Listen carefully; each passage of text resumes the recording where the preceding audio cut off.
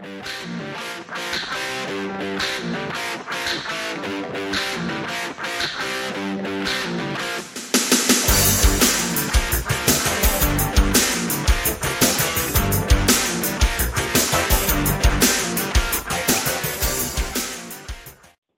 friends, and welcome to another edition of Dan and Benny in the Ring. I'm Dan Sebastiano, joined as always by the BS Express himself, Benny Scala. Benny, how you doing, buddy? Dan, the late, great Ernie Banks, Mr. Cub, number 14, 512 career home runs, would look out over through the dugout on a sunny day at Wrigley Field and see the beautiful sunshiny day and say, let's play two. Well, I'm in beautiful sunshiny Florida. Unfortunately, we can't play two, but we can do one great one. There you go. One great one, episode 64. Moving along to we have the guest tonight is going to tie into our sponsor. So before we get to him, Benny, why don't you give a shout out to old Boogie for us? Gladly. Dan and Benny in the Ring is brought to you by Boogie's Wrestling Camp, founded in 1992 by wrestling legend Jimmy Valiant and his beautiful wife Angel. BWC is situated in majestic, scenic Shawsville, Virginia, a.k.a. parts unknown, a.k.a. the middle of nowhere. Whether you want to be a wrestler, manager, announcer, or valet, BWC is the place to be. At BWC, you'll receive the best possible training from Jimmy and his amazing staff. You'll learn holds, bumps, psychology, and promos. The cost is just $250 down and $20 per session. Boogie's Wrestling Camp has turned out 29 graduating classes, the most notable alumnus being the AEW World Champion Hangman Adam Page. And when you join BWC, you're not just joining a wrestling school, you're becoming a part of the BWC family. Interested? Just visit jimmyvaliant.weebly.com for more information on Boogie's Wrestling Camp, BWC, the Ring of Dreams, where the dream becomes reality, and tell him Dan and Benny sent you. Now, I mentioned his students. We have a special guest on the line with us tonight. Every school's got to have a number one, got to have a first. We're joined by Boogie's first student. This man has wrestled all around the country. He's wrestled for the NWA. I'm in Virginia, so his name's big down here. The Allied Independent Wrestling Federation. He's wrestled for Bruiser Wrestling Federation all over. We are joined by Frank the Tank Parker. Frank, thanks so much for being here. Hey, thank you guys for having me. I appreciate that. So we mentioned you were the first student of Jimmy Valiant's Boogie School, or Boogie Wrestling School. But before we get into that, we always start, I got to ask, it's the same question we ask everybody because it's all the stories are so unique and so different. Can you pinpoint the exact moment or do you remember the exact moment where you became a fan of wrestling, and at what moment you decided wrestling, that's what I'm going to do?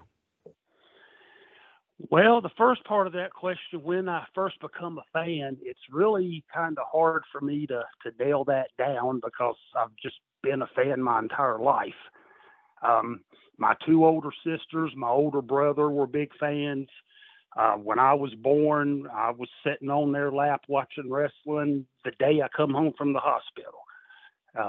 So I just kind of grew up watching it with the family and loving it and really getting into it. As we mentioned before we went on the air, I was always a big fan of the heels. And I always loved, cheering on the heels and watching how it pissed my brothers and sisters off. But, I just always a fan. It seemed like my entire life, about 10 years old. My brothers and sisters took me to my first live wrestling match, and I was just completely hooked from that point on. But it seemed like I was a fan my entire life. Well, then as far as I'm sorry, go ahead. Oh no, I was going to ask you to expand on that. Then transition from fan to in the ring. When did you say, you know what, wrestling? That's what I'm going to do. I'm going to wrestle. Well, I can definitely pinpoint that moment. That was a life-changing moment for me. Spring of 1992, I was out of school. I had blown opportunities to play college football. And so I was just kind of floating around, one meaningless job to the next, no clue what I was going to do with my life. I was completely lost. Prayed to God for years to please help me find something that I'm passionate about. And, as we talked before, I grew up a fan, and a wrestling fan and loved it, but never thought that this would happen to me. But I ended up getting a part-time job at a car wash in Christiansburg, Virginia, spring of 1992. And, of course, being a wrestling fan, I talked about it all the time, put my coworkers in headlocks and stuff on our breaks. And Sure, this they one appreciated particular, oh yeah, well, this one particular day, I happened to be scheduled off from work that day. But lo and behold, Jimmy Valiant and his wife come through the car wash. And of course, you know, anytime Jimmy Valiant, Boogie Woogie Man gets in a crowd, everybody loses their minds and running up to him, wanting his autograph and talking to him and wanting pictures with him. And so he's at the car wash and everybody's talking to him. And he happens to mention that he's moved to the area and he's opening up a wrestling school. It's going to open up in September of 1992. And if you know anybody that might be interested, send them my way. Of course, the first person they all thought of was me because obviously I talked about it all the time at work. So, make a long story short, a buddy of mine that worked there at the car wash, John Meredith, we called him Little John. He come and told me about Jimmy Valiant moving to the area. And at first I'm skeptical. Yeah, right. You know, the boy from New York City's moving to Shawsville, Virginia, the one stoplight town, you know, in the middle of nowhere. You got to be kidding me. But hey, you know, he insisted on it and he come by and picked me up. So we went to his house a couple of days later, pulled in the driveway, and here's this little modest white house, nothing fancy. You know, nice little house. Sitting on the back porch is Jimmy Valiant, his wife, and his son, Little Handsome.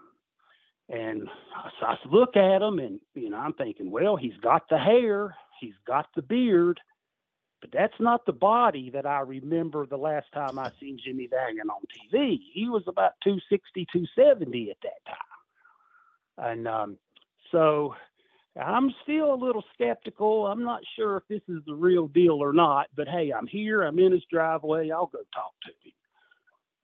So we get out of the car, we walk up on the porch, and the second Boogie Woogie opened up his mouth, I knew exactly who it was. That was Jimmy Valiant.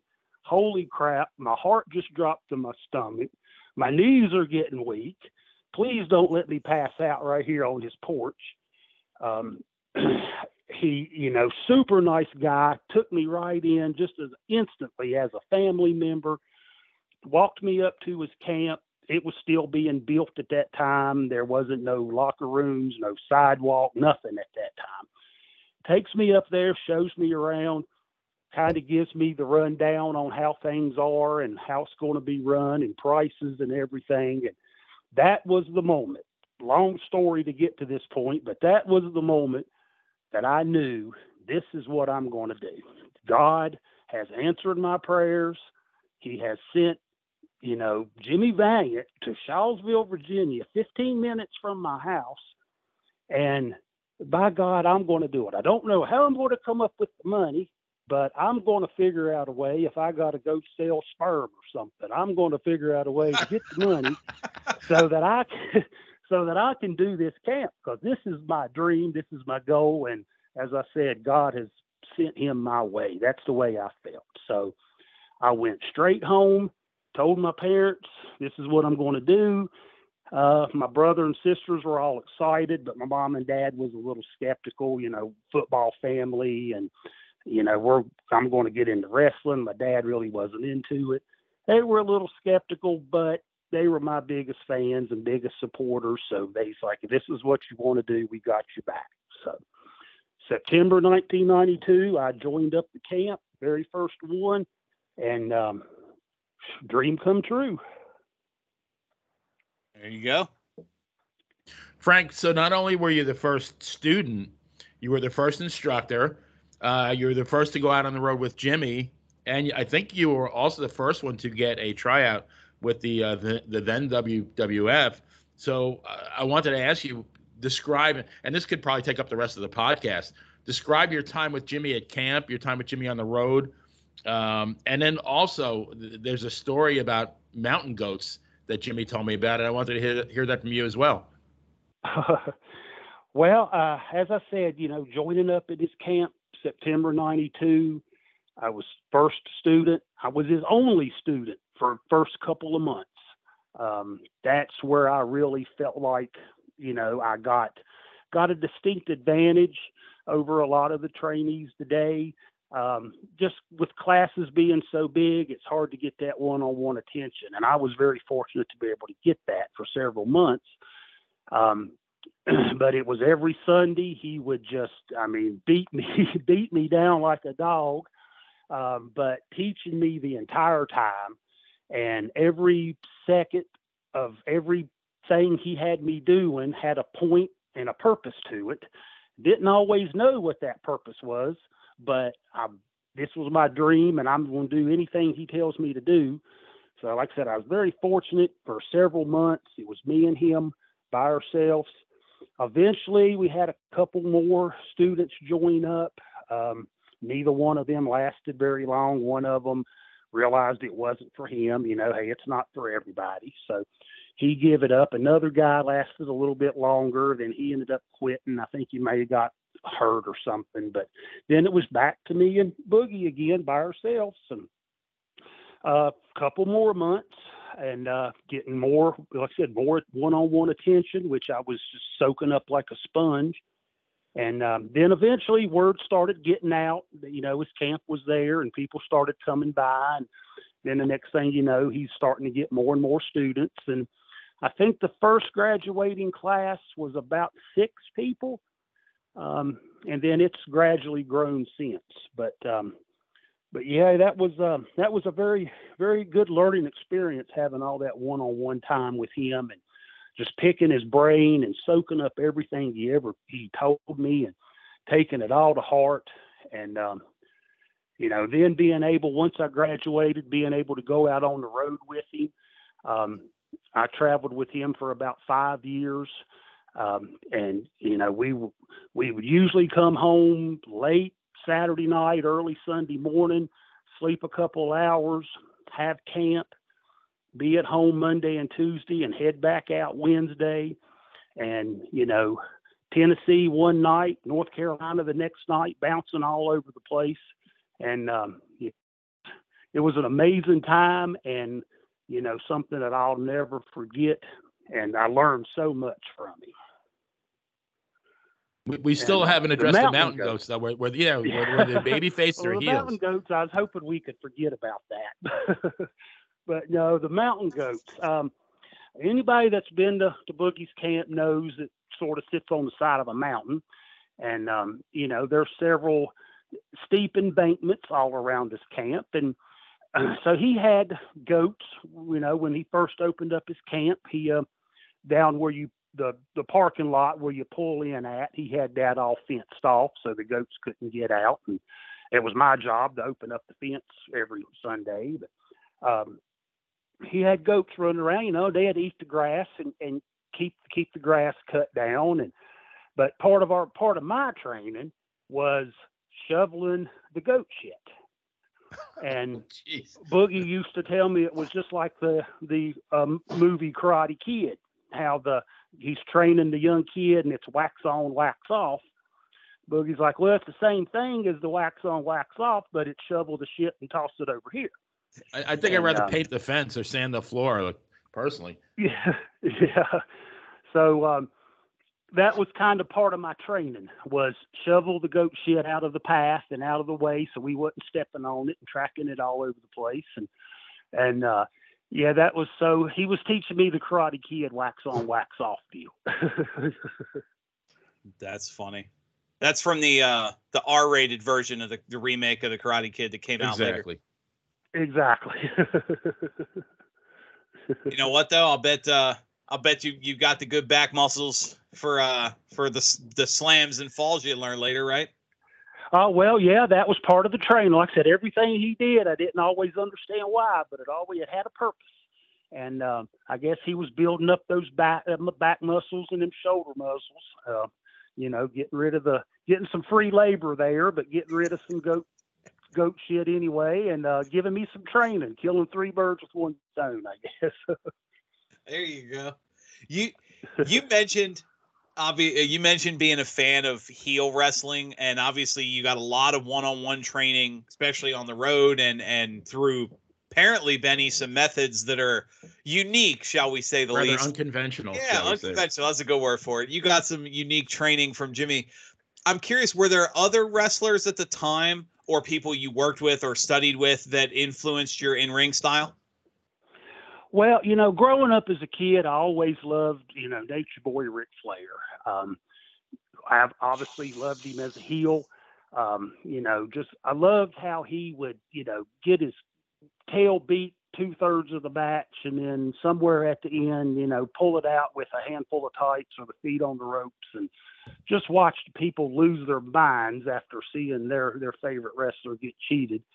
I always just ate that up, but I was never the flashy robe and the Rolex watches and alligator shoe kind of guy. I'm a simple guy. So my in-ring style was more influenced by the bigger muscle head type guys. I'm a big guy. I'm about 6'3", about 280.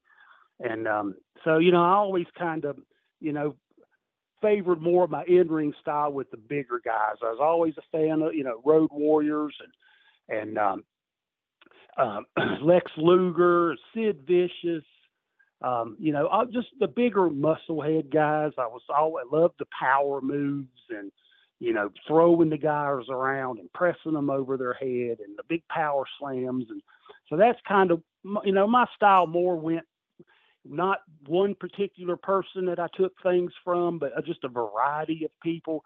Mostly, like I said, all the bigger musclehead guys. I always kind of, took a little bit from each one of them guys. I've been kind of referred to every once in a while as my ring style was a lot like Dr. Death Steve Williams at one time. And I was always a big fan of his, and I loved his running bulldogs and running power slams and the things that he used to do. So that's kind of where my in-ring style come from. Just kind of a variety of different people, picking a little bit from each person and trying to make it my own. So, Frank, were you an NWA Jim Crockett promotion fan growing up? Oh yeah, that's really the only wrestling we had on TV as a kid growing up. I come from a big family, didn't have a lot of money. We had the rabbit ear antennas, and I was my dad's remote control standing at TV, turning the channel for him. And so we didn't have but, a few channels. Only wrestling I was able to watch was Jim Crockett Promotions Mid-Atlantic Championship Wrestling. And so, yeah, I grew up watching that. And like I said, my brothers and sisters took me to some wrestling matches they had at Roanoke Civic Center.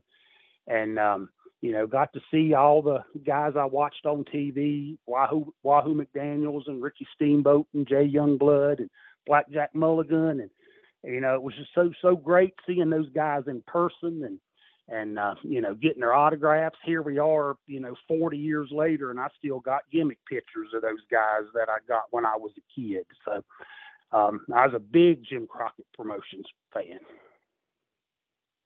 Mid-Atlantic, to me, ranks right up there with Memphis and Championship Wrestling from Florida as like the greatest territories. Yes, I never really, growing up as a kid and even into my teenage years, I didn't really get an opportunity to see much wrestling from Florida, but I was lucky enough to get to watch a lot of Memphis wrestling, mostly tapes. But I love the Memphis style wrestling. I always loved just the old school storytelling, and was very, very lucky that was able, during the years of traveling with Boogie, him taking me to Memphis and getting to wrestle there, and Mid-South Coliseum, a dream of mine to be able to wrestle inside that building, and being able to do it for those Jerry Lawler and that promotion. So that was an amazing time. Well, let me ask you, as we look at obviously you're coming up and at this point in the story of the career, when you started traveling on the road with Jimmy, was that the beginning of it, or was that much later? Like once you were trained and started getting into it, where did you actively start wrestling? Well, I trained from September 92 to September 93. Graduated in September 93. I had probably 4 or 5 matches during that year, but was mainly focused on training and, learning my trade, and really wasn't too focused on having too many matches at that time. But after I graduated in, like I said, September 93, I immediately went on the road with Boogie, and was on the road with him from till about spring roughly of 97. I decided that maybe back that time it was time for me to kind of break off, try to make a little name for myself. I wanted to, didn't want to spend my whole career, no disrespect, but I didn't want to just be considered Boogie's boy. I wanted to be my own guy. And so, spending those 5 years traveling with Boogie, that's, like I said, I learned so much. And, we wrestled for so many different promotions. We really wasn't in the same promotion very often because we'd be in one town one night and then drive all night long to get to the next town, wrestle for another promotion, and then turn around and do it over again. And then in about 97 is when I decided I wanted to kind of break off, make a little name for myself, start doing my own thing. And that's when I started wrestling for promotions, a little more regularly. Southern States Wrestling in Tennessee, Bo James, the promoter, I wrestled for him a lot. Appalachia Pro Wrestling in West Virginia, we wrestled there every Tuesday night for years. Ward Wilson was the promoter there. So, I just wanted to break off and kind of do my own thing. And at that point, there was so many places to go wrestle. I mean, you could almost wrestle every night of the week if you was willing to travel. And so, there was plenty of places to go wrestle. And I said I wanted to get out and make a name for myself. And, I'm glad I did. I was always able to reconnect with Boogie. And, we were going to the same show together. We would hook up and ride together again. Yeah, like I said, I felt like that after 5 years with Boogie, it was kind of time, about 97, I wanted to start doing my own thing.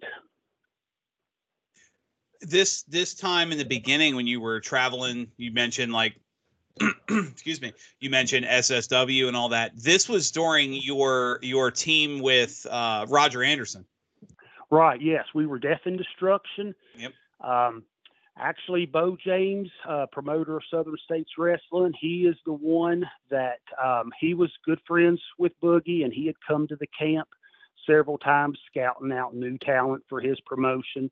And he seen me and liked me. I was a big guy, and he liked my style. And, of course, trust anything, Boogie told him I was good, and he's going to take Boogie's word for it. So, I started wrestling for him, and then Roger Anderson, he started coming in, and he was trying to make a little name for himself, and he started doing it. We're having a few matches there, and this one particular show, Bo ends up putting me and Roger against each other, and it was just, sometimes everything clicks. It's hard to explain, but it was like instant, just we had karma.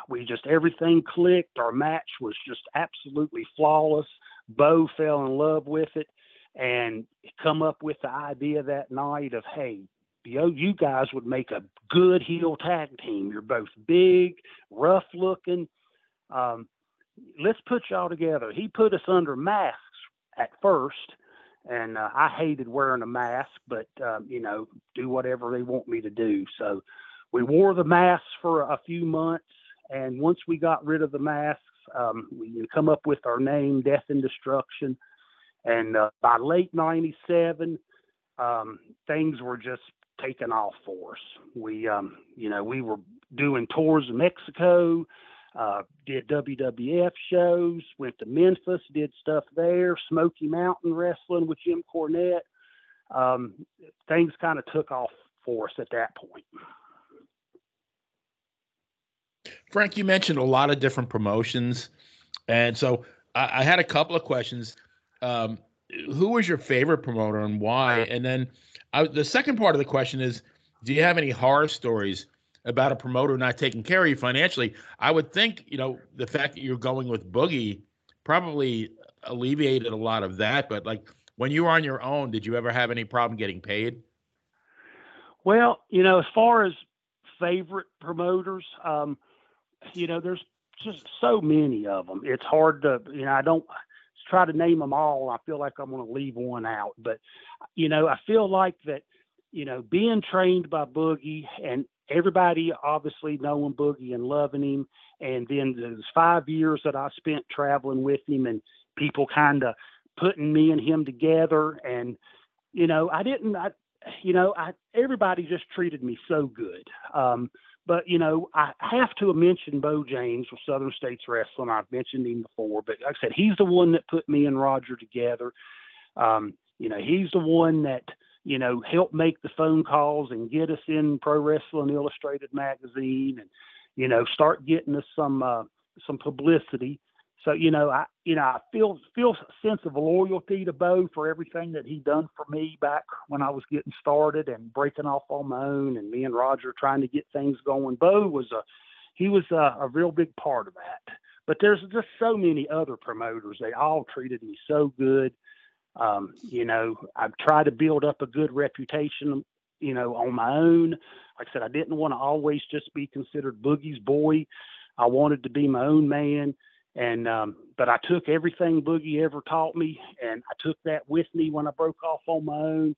And, you treat people with respect and you do what you ask, and, you show up early and you stay late, and, you do everything you're supposed to do, and you make a reputation for yourself. And that's kind of what I felt like I did. And so many, like I said, they just so many of those promotions treated me so great, better than I could have ever expected, just being a simple country boy from Christiansburg, Virginia. I never expected to live that type of lifestyle for as long as I did, but they all treated me so good.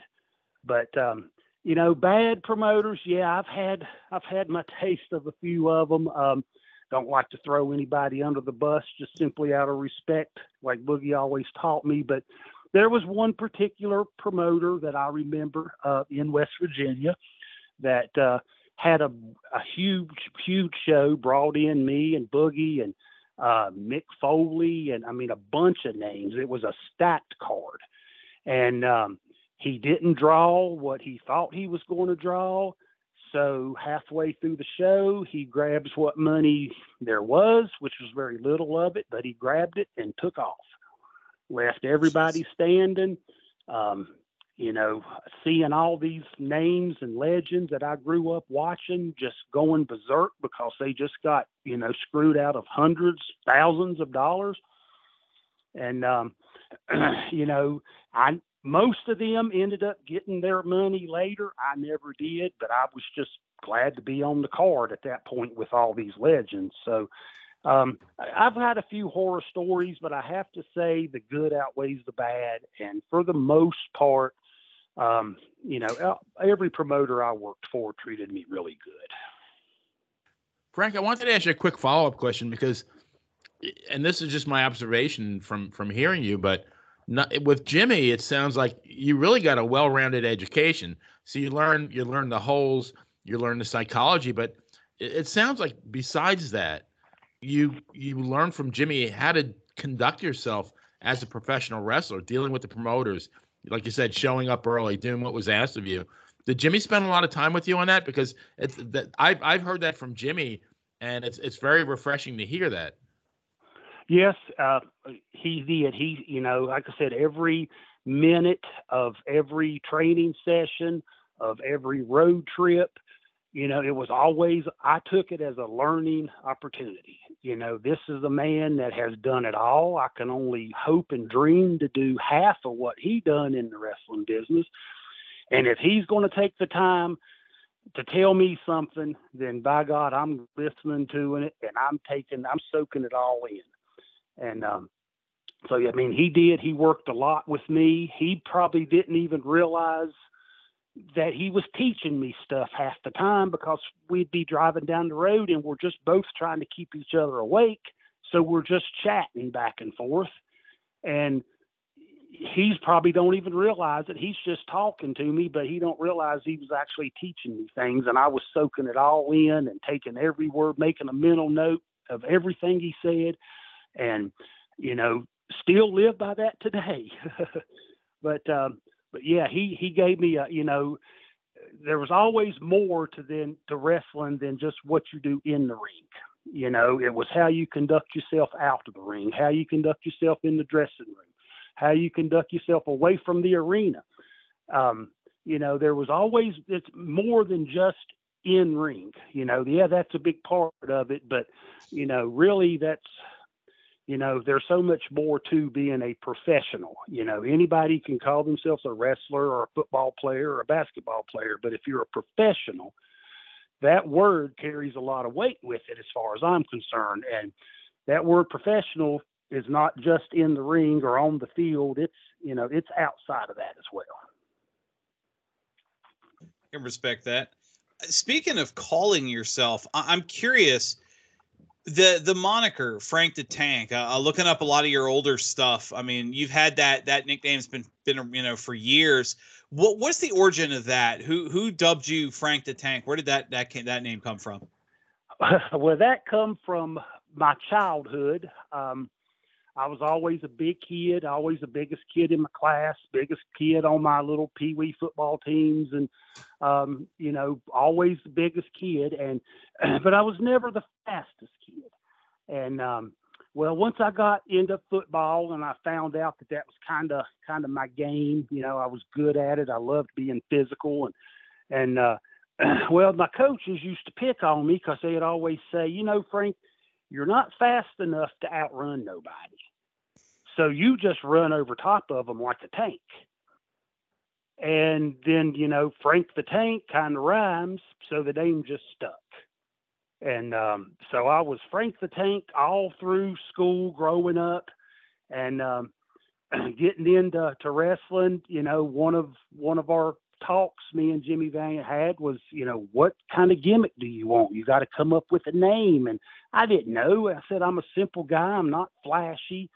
You know, I just wanted to go out there and beat people's asses. I didn't really care how I dressed or how I got to the ring. So Boogie kind of brought up, well, your football days. What they call you in football? Well, they called me Frank the Tank. Boom, that's it, Frank the Tank.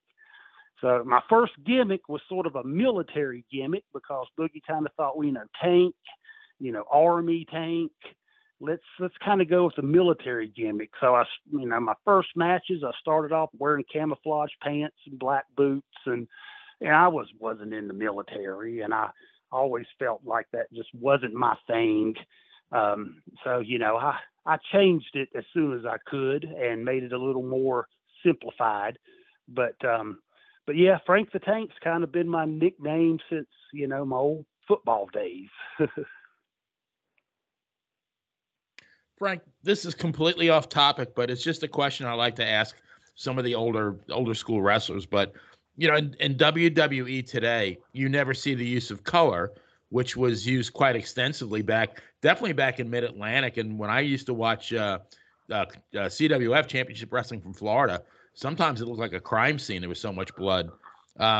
What's your opinion on the use of color in wrestling? And is it something that added to the product? Well, I definitely think color has a place in the storytelling part of wrestling. I have seen it overused, especially on the independents.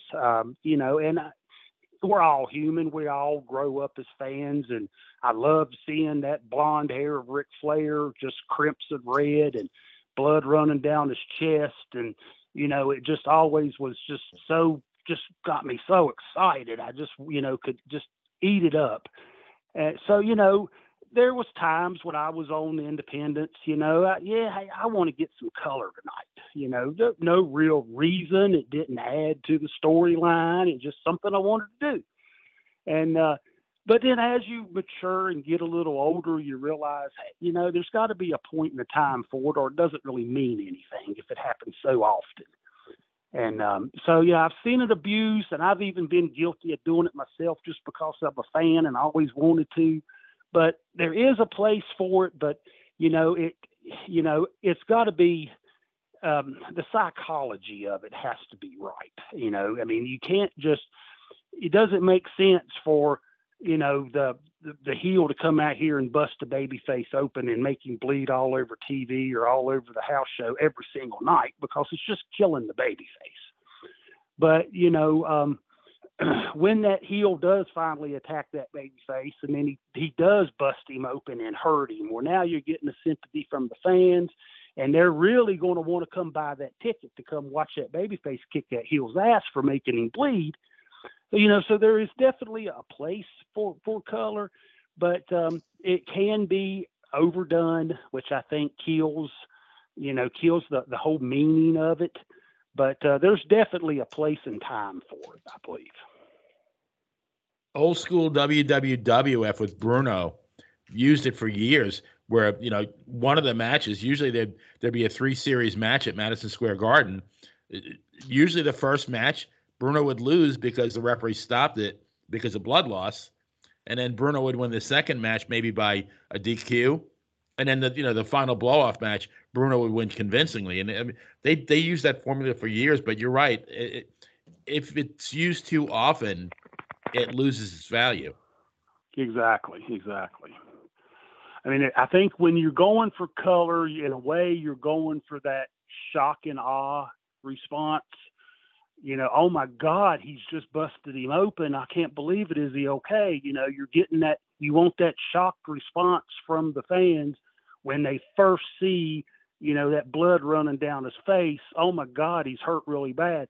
If they see it every week on TV or every week at the shows, then they get kind of desensitized to it. And it's just, well, he's bleeding again, Yeah. If we're on the topic of personal questions, or off-topic questions, I should say, I'm based out of Virginia, and your tag team is actually billed as the first ever VCW, which is Virginia Championship Wrestling, the big promotion out here. Death and Destruction was the first ever VCW tag champs. I'm wondering if you have any good stories from wrestling here in Hampton Roads area, because your build is from Virginia Beach. Yeah. Not many people had ever heard of Christiansburg, Virginia. So when I first started, trying to come up with, where am I from, wanted to be from somewhere where people might sort of know where it was. So, I'm from Virginia, so let's keep it in Virginia. I love the beach. So, hey, let's say Virginia Beach. What the hell, So, but yeah, I always loved wrestling in the Hampton Roads area. That just the crowds were always so fun there. It seemed like different areas you wrestle in, you get different, crowd reactions, or the crowds want to see different things, and you've got to kind of learn how to read those crowds and know what they want to see, so you know what to give them.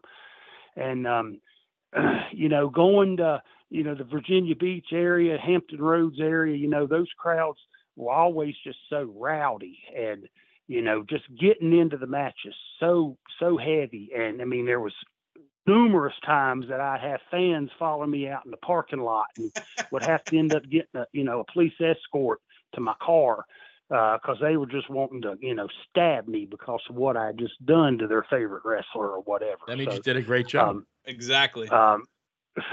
So I always loved wrestling all through that area. The crowds were always so much fun. Frank, do you have, besides with Jimmy, I imagine you did quite a few road trips during your lengthy career. Do you have any really good road stories? And even if you have to maybe change your name or two to protect the innocent. Yeah, we'll have to definitely put some thought into that. I thought or about protect that. the guilty, maybe. Yeah, and it seems like every story, good story I come up with has got something incriminating in it. I got to be careful. Oh, let's hear it. Maybe off the air we might talk about those. But no, there's just, oh gosh, there's so many of them. Boogie's always been into fitness and exercise, and I've kind of been in it too. And I'll never forget. And it's a short little story, but to me, it was funny. But once again, it was another teaching moment. We're driving down the road one night, and it's got to be 3 or 4 o'clock in the morning, and Boogie's driving, and I'm in the passenger side. I had just got finished driving. I'm trying to get a couple hours sleep, and I happen to wake up, and I look over, and Boogie's in the driver's seat driving, and he's doing crunches in his, like, sit-up crunches in his seat while he's driving. Multitasking. And I'm like, Boogie, what in the hell are you doing? It's like 4 o'clock in the morning. And he was just like, you get your workout in when you can, kid. And, we don't have time to go to the gym. We've got plenty of time in the car. So I'm doing my abs while I'm driving. And so then, without even realizing it, years later, I'm driving down the road and I'm doing my ab crunches, and I don't even realize it because just something Boogie taught me, so I started doing. But here's a story. I'll tell you a story. I just popped in my head. Me and Roger's first WWF match was in Roanoke Civic Center. Jim Cornette was an agent at the time with them, so he had called us. We had done some stuff with him in Smoky Mountain Wrestling, and had worked with him on some independent shows, and so he starts working for WWF. So he calls us up and he said, hey, we're coming to Roanoke. Would like you guys to come up there. Can't promise you nothing, but I'll at least introduce you around and see what happens. Hey, at least try to get your name out there.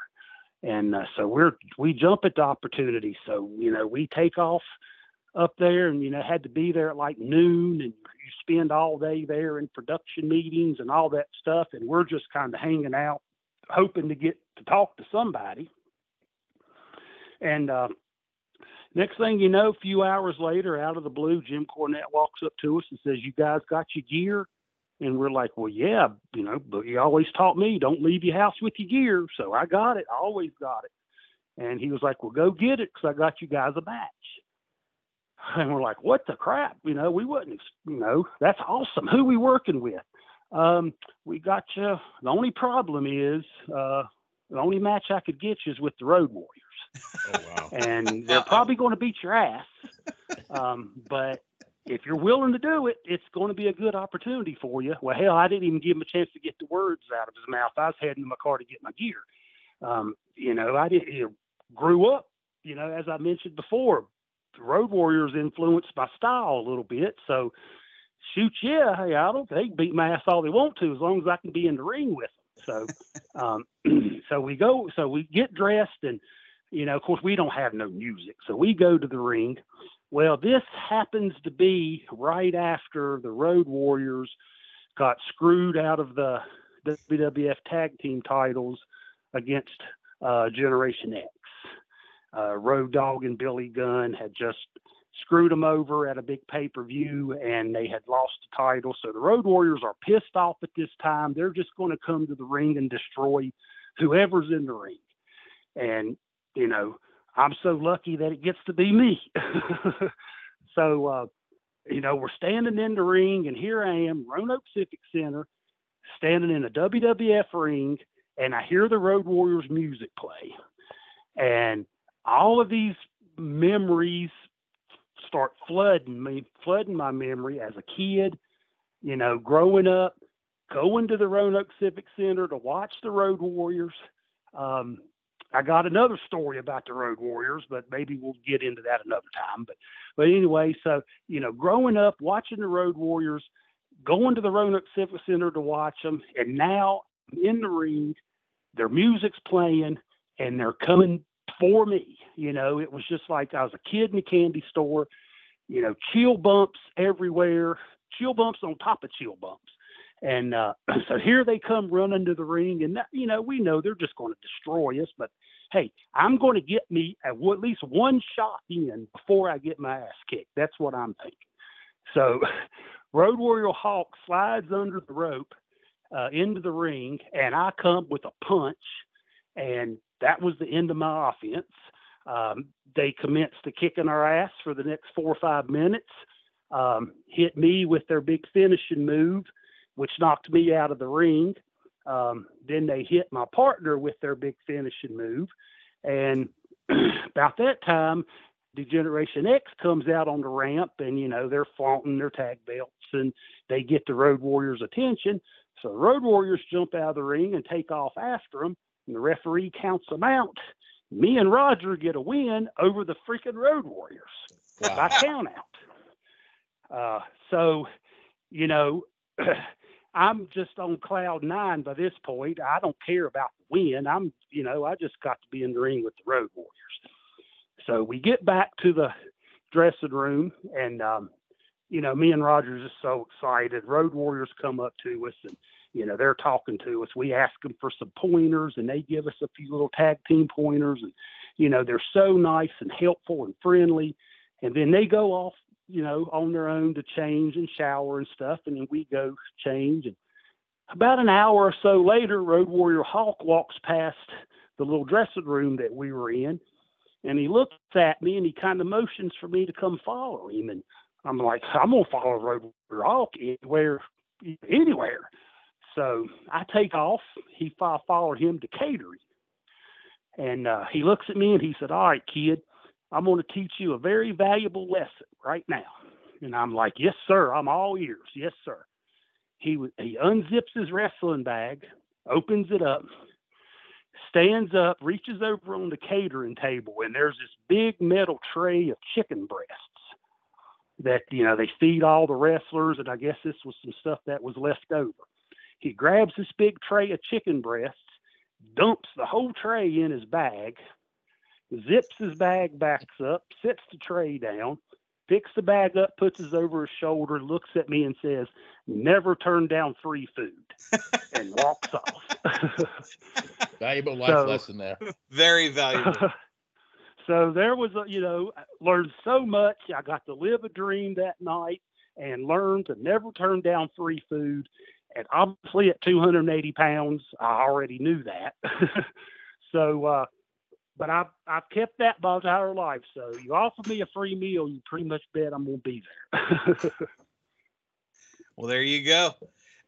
I want to flip this a second, and this is more just my morbid curiosity than maybe wrestling stories. We talk about your time in the ring with legends and work you've done with various legends and Hall of Famers and just all this, the positive side. I want to go the other way for a moment. One of your matches that, and if you don't want to talk about it, I'll fully understand, that's memorable for maybe the wrong reasons, is you happen to be the beneficiary of the only televised match featuring a wrestler named Mike Staples, who it was the second ever TNA show, and he wrestled under the name Cheeks, and I'm pretty sure he was out of breath coming through the curtain. I'm wondering if you could put us just kind of the pitch, how that all came about, because that's one of those just moments that from a promotion that was really popular that people still, oh my God, you remember that their early shows when they had guys like him. And I'm just kind of wondering if you could tell the story, because that's always been that their early shows have always been a guilty pleasure of mine. Well, actually, it's funny that Mike Staples, Rolling Thunder, is what he wrestled as on the independent circuit. And me and Rolling Thunder, he lives in Roanoke. So, we live close to each other. We ran into each other several times on the road wrestling and become buddies and traveled together a lot. And he had the connection with TNA. He was able to get me and him a tryout match. They loved him because of his size. He was 500 pounds and could move pretty good for a 500-pound guy. When he was 400 pounds, he could do a drop kick, which was amazing at his size. But once he ballooned up to 500, he couldn't quite do that anymore, but he could still move very well. He was, a very athletic guy. And they wanted to try to come up with a gimmick for him. They wanted him to, similar to the Rikishi type gimmick with the butt cheek in the face and all that. That's kind of the idea they had. They come up with the name Cheeks. They wanted him to wrestle a guy that was big, that would put him over, make him look good. And me and him being buddies, he put in a good word for me and was able to get me on there in that match.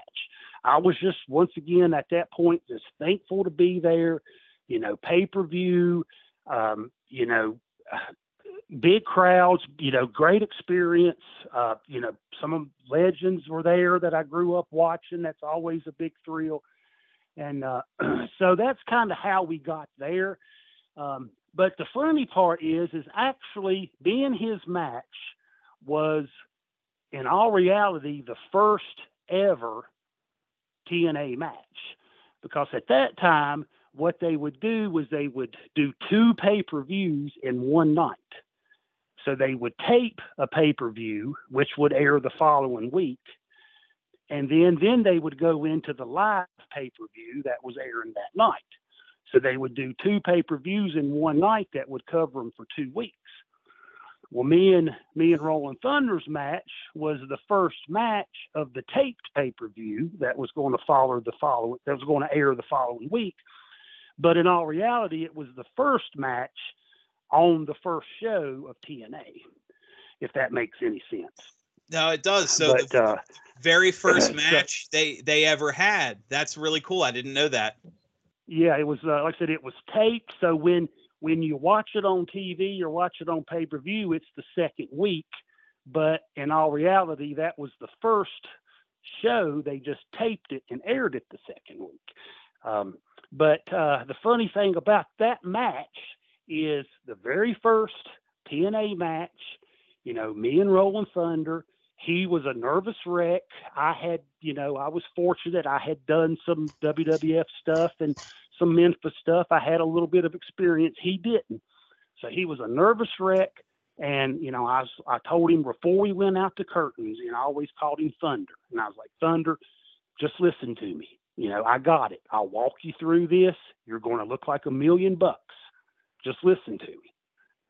So he was like, okay, you sure you got me? And I'm like, don't worry, brother. I've been here before. I've done this before. Just listen to me. We're good. So, we went out, we put on the match. The end, when he shoots me in the corner and he comes to give me the big butt splash in the corner, he actually breaks a cable that was under the ring. So the ring posts kind of bow out. So we finished the match. Well, then they had to stop the show. This is a taped pay-per-view, so stop the tape. And the Harris twins, the brothers, they come out. They had to fix the ring before they could start with the second match. So TNA's very first ever match, me and Thunder broke their damn ring. That's funny. Betty, as we get to wrap up here, you mentioned something before we started recording about a local football team. I want you to get into that because I think this will be a good one. Well, you guys are both diehard Redskins fans, and I grew up on Long Island, New York, and went to St. John's University. And I love my Redmen, St. John's Redmen. I think about 20 years ago, maybe it was even more than that. They changed from the Red Men to the Red Storm, and I still don't know what a Red Storm is. Maybe somebody can explain it to me. But now you got your team changing their name, and I was wondering what you guys thought about that. I absolutely hate it. I hate it. I hated it from the beginning. I don't understand, and nobody will ever make me understand why we had to change it in the first place.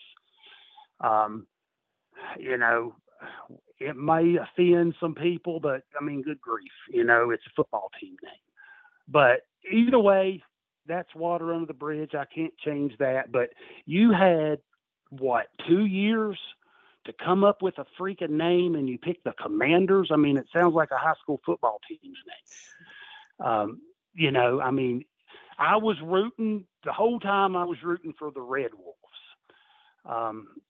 To me, you know, being a football fan, diehard fan my whole life, I thought, how intimidating would it be for the opposing team to roll into our stadium, 80,000 screaming fans howling like a wolf?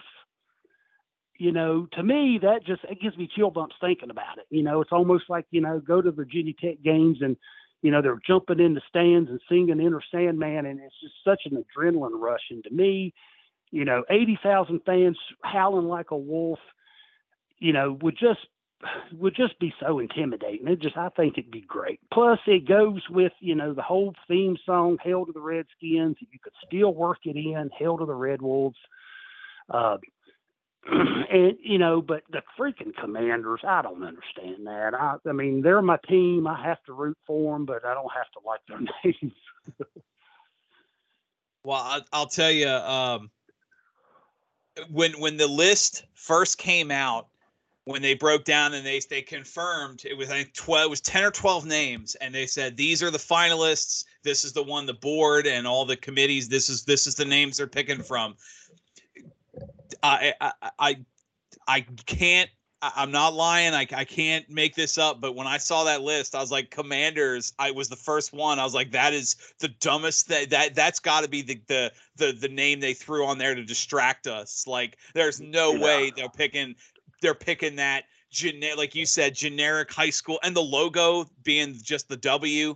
Like, you had 2 years, and you came up with a generic football team from a game that doesn't have the rights to the NFL. Like, that's bad. I know. You know, I mean, I know there was probably copyright issues there with some of these names, but I mean, good grief, you're spending millions and billions of freaking dollars. You go out here and buy the damn name off of somebody, you know, but to come up with something like that, to me, it's like they just threw something on there. They didn't even give it no thought. I mean, the Commanders, it's just so generic. Yeah. And, you know, I mean, aren't they going to be the Redskins to you guys always, no matter what? Like, always, to me, St. John's is still the Redmen. I don't care what they call them. Anybody that watches it. Oh, go ahead, Frank. No, you go ahead.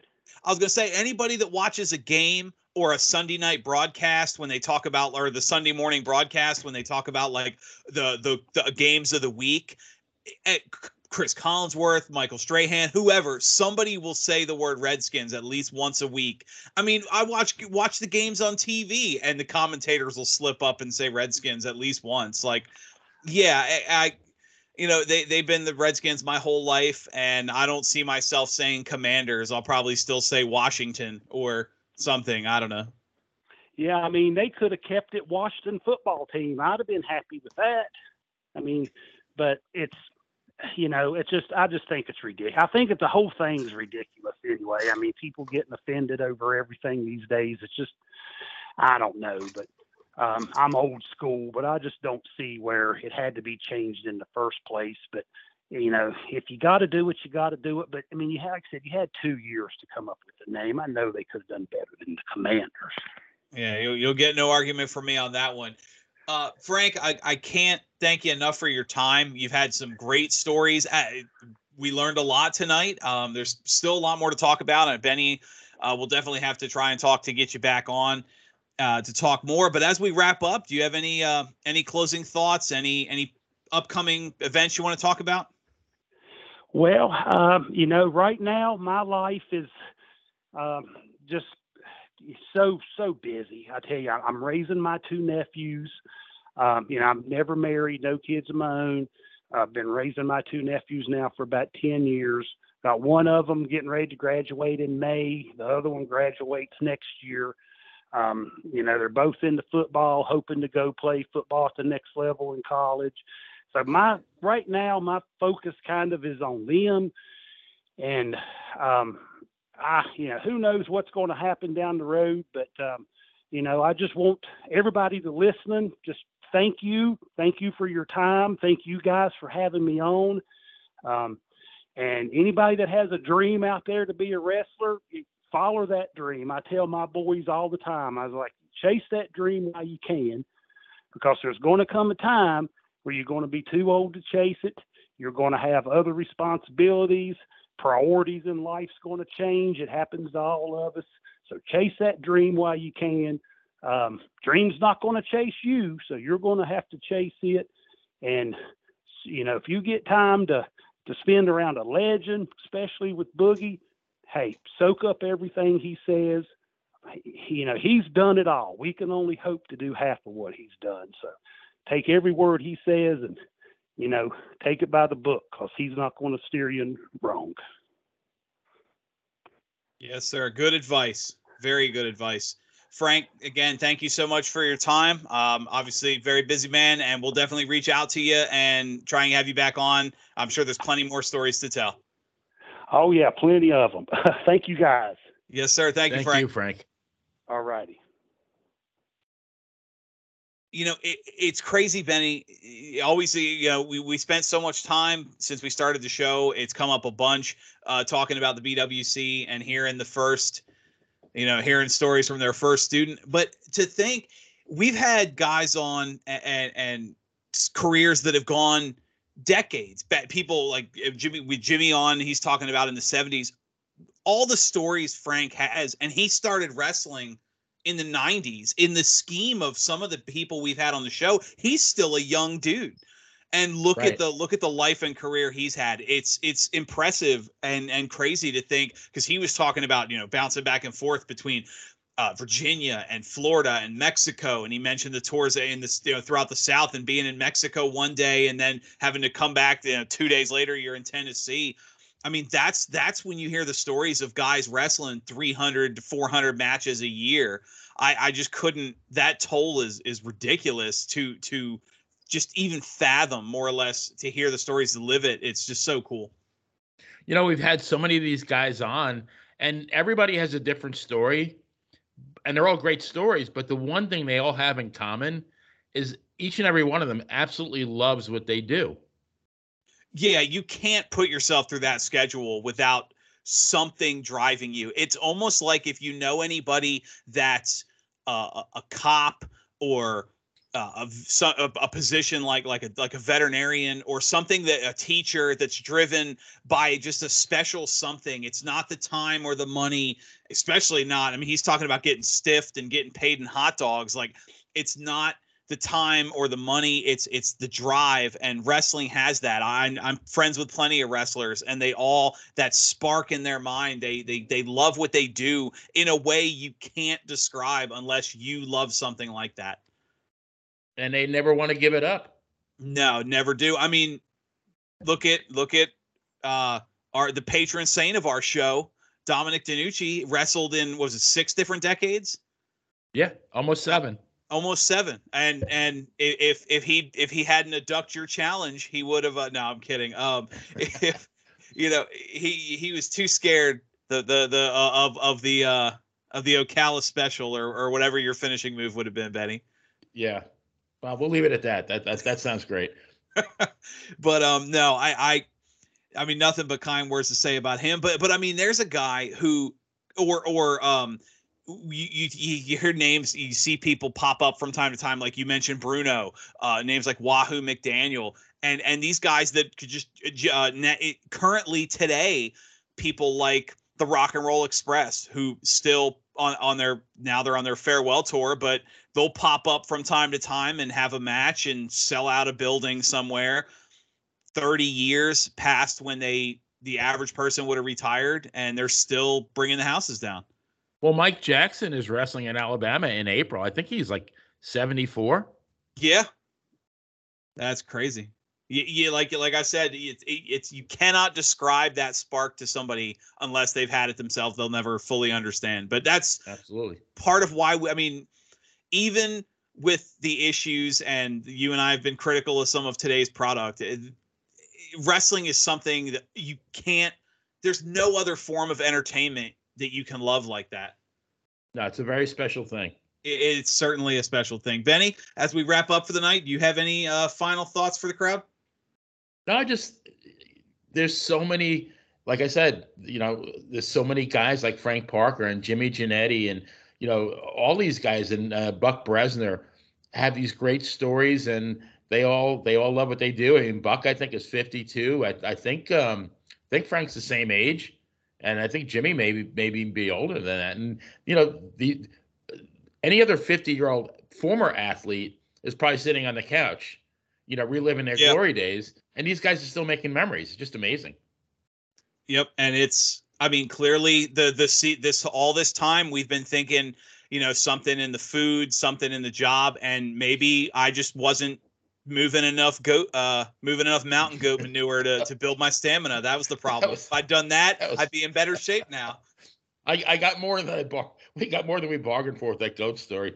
Hey, you know what? That's a Mr. Miyagi method. So definitely paint the fence and shovel the everything. Yeah.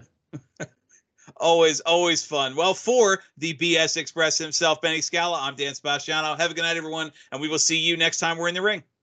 Good night, folks.